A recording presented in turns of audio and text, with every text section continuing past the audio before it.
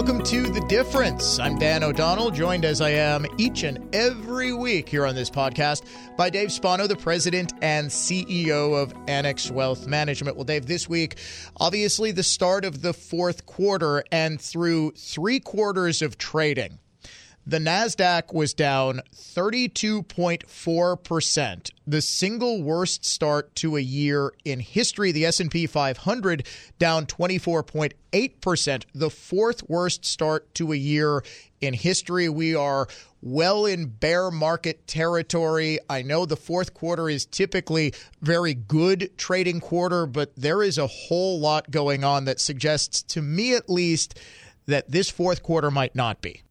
Yeah, I think that's fair assessment. You know, it certainly is. When you have these negative quarters, Dan, in a row, 2 or 3, I mean, this is something we haven't seen. Generally, you'll start to get value buyers come back in, those with long-term perspectives, opening up the aperture on the camera, if you will, and looking long-term, because some of these companies are trading at single-digit multiples and paying dividends. Well, that is a situation where people can start to invest. But as you said, there is a lot going on. Of course, this podcast is about the intersection of the economy and politics. Well, we have an election coming up. And generally, when you have a midterm election, that has been good. It's been downwards up until around October, and then a rally through the election. Will that happen? We'll have to see. But there's certainly a lot of pressure on the incumbent party right now because of really bad economic news. The Fed, of course, is only job right now is to fight inflation. And when they do that, and especially what we've seen in history, is that can cause a recession. That is a debate, right? Because, of course, are we in a recession right now? We've had 2 back-to-back quarters, as we have well documented. The third quarter, the one we're getting right now, the preliminary numbers are it could be another 0 of GDP, 3 quarters of GDP, negative GDP, Dan. There's no way that this National Economic Bureau can say that we're not in a recession currently, as well as what could happen next year. It's a bad environment right now. Well, rather obviously, the reason that we are still in a debate as to whether the country is in a recession is because there's an election coming up, and there was a concerted effort in August, which I actually thought was hilarious, to redefine what a recession actually is. No, it's no longer 2 consecutive quarters of negative growth, but you're right. If we get 3 consecutive quarters of negative growth, that would be, I think, the nail in the coffin of that debate. Yep. Now, the Federal Reserve, according to J.P. Morgan Chase, is hiking farther and faster than at any point in modern history. This means that as home mortgage rates have moved from 3% to 6.7%, Dave, the monthly mortgage payment needed to afford the median home for sale in the U.S. right now has gone from $1,698 last year to $2,547 right now. That's an increase of about 50%. That is significant, and this is, I think, not just having an impact on the home market right now, but you're going to see, as the Fed has already signaled, it's going to have to continue to tighten. It's going to have to continue to raise interest rates. Could we see a full-fledged housing collapse? Or in the alternative, are we in the middle of one? Yeah, well, there's no question that housing prices have come down, and there is pressure on that. And you put it in dollar terms, but I can put it in percentage terms. Normally you can see mortgage payments consuming about 28, 29% of a consumer's income level. That number is now up to well over 40%. So that is a significant problem. Will there be losses right now? Right now, some of the anecdotal evidence we're getting is people are stuck in the houses that they're at because they're not going to trade in a 3% mortgage for a 7% mortgage. The only question is, can they continue to pay? When you have a recession, right, one of the things that happen is unemployment rates go up. If people lose their jobs, obviously they're not going to be able to pay $2,500 or whatever that number is. That is going to be a problem. So do they induce such a recession that unemployment goes up? Does it really get away from them? I will tell you that I don't have a lot of faith in the Federal Reserve because, we talked about that they were late to the game to raise rates. Not only that, we had just in December of 2021, not that long ago, there was $18 trillion with a T, $1 trillion of negative yielding bonds. Well, that is money into the system. So they had to unwind that. So the bill is coming due now for 13 years of quantitative easing. So it's going to be an ugly unwinding, but that doesn't mean there isn't opportunities, right? So a lot of times we think about macro events. There are things that you can invest in that are doing well. And one of those, of course, would be energy. Right now, OPEC just over this past weekend said they may cut 1 million barrels a day of production. At the same time, Dan, as you well know, the Strategic Petroleum Reserve is being drawn down at 1 million barrels a day. So that is an interesting economic backdrop.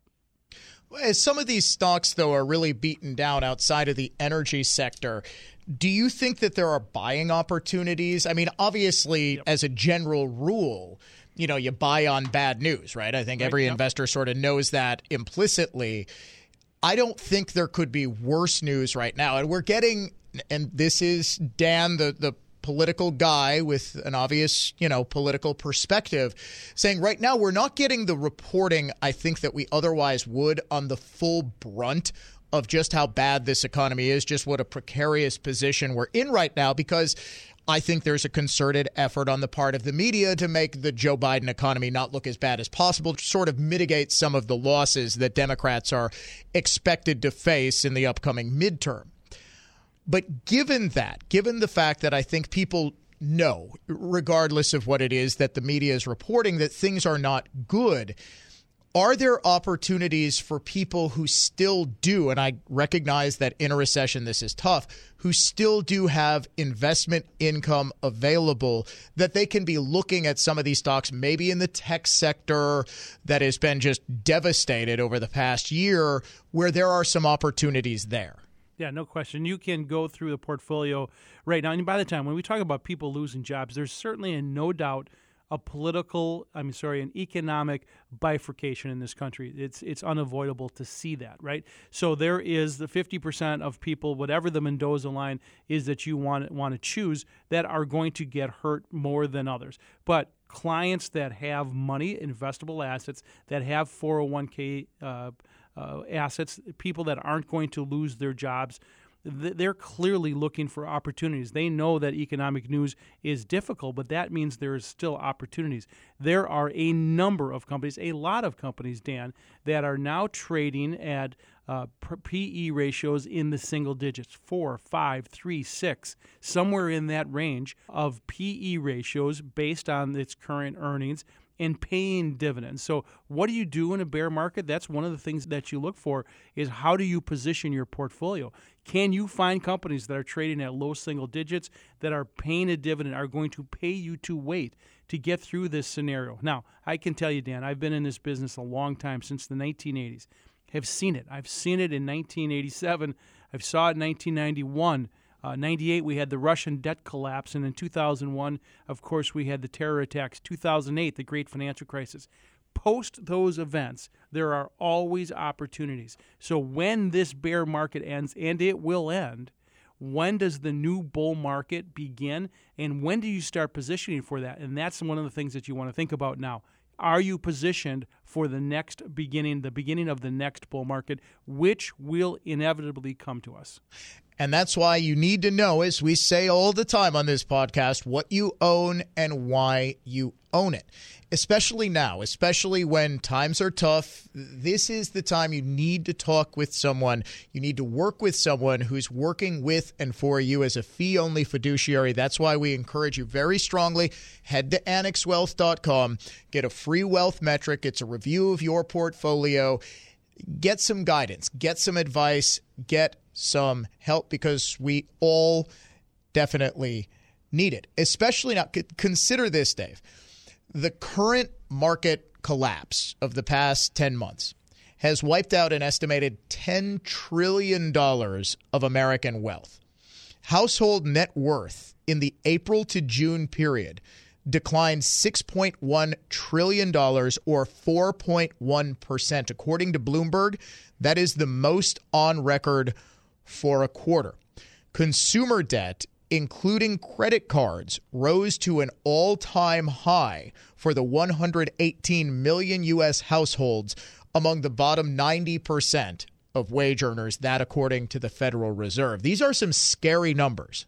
They are scary numbers, but I would say a couple of things. Number one, you have to go back. I mean, all of those are factual and true, but go back to 2018, 2019 and say, where was your portfolio then? Are we giving some of that back? Yes. So you look at, for example, if you look at the aggregate S&P earnings, for example, in 2020, the aggregate S&P earnings, what do I mean by that? Take the 500 companies in the Standard & Poor's, add up their earnings. One company makes $3 a share, the next company makes $2 a share. It was 140 in aggregate earnings in 2020. That went up to 240 estimate over the last 24 months or so, 36 months. So that's coming back down, and multiples are coming back down. So are we having a retrace? Yeah, that's probably true. Sure. But again, how you position going forward is really the key. My concern is the Federal Reserve, are purposely trying to induce this slowdown and perhaps break it, if you will, to wring out inflation. If you remember back to the 1970s, and you're a historical guy, they didn't do that. They had a stop-and-go policy, and Volcker made this thing go on for a long period of time. They don't want to make Volcker-style mistakes and do a stop-and-go policy. So I think they're going to hit us again at 75 basis points and then perhaps another one after that. But watch the 2-year Treasury. That is a big indicator of how they're going to act and what number they're going to get to. As of this morning, we're recording this on a Monday, the 2-year Treasury has come down from about 4.3 to about 4.0. It's still extraordinarily high, but it's coming back down. And why is that? Because maybe they're starting to see by 2023 that inflation, I don't think that we have wrung it out, but maybe we've peaked, right? Now, the hurricane is certainly not going to help, right? Because that's going to hurt real estate prices, but maybe it's peaked. There's signs of that in the housing market and the used car market.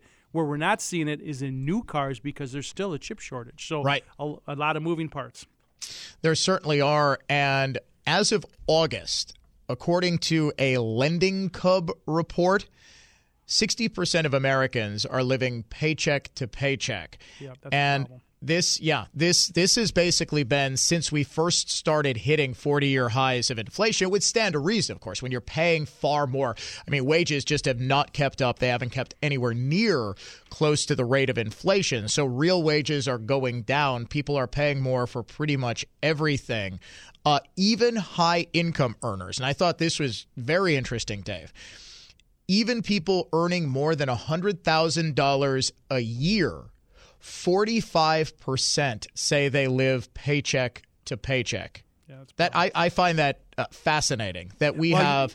Go ahead. What's going to happen, Dan? What's going to happen now is you've got an election coming up, and I know you can get more into the politics, but the Democrats think that they're not going to be hurt as much. But raising rates again, just days before the election is certainly going to be top of mind. The markets do like right now the Democrats own, as you know, both the Congress and the White House.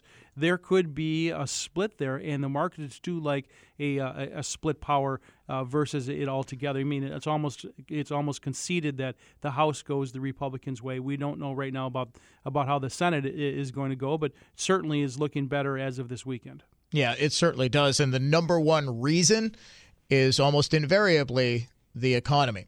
As the stock market falls, as people feel less secure about their future, they have a tendency to take it out on the party in power. So we are a little more than a month away right now from the midterm elections.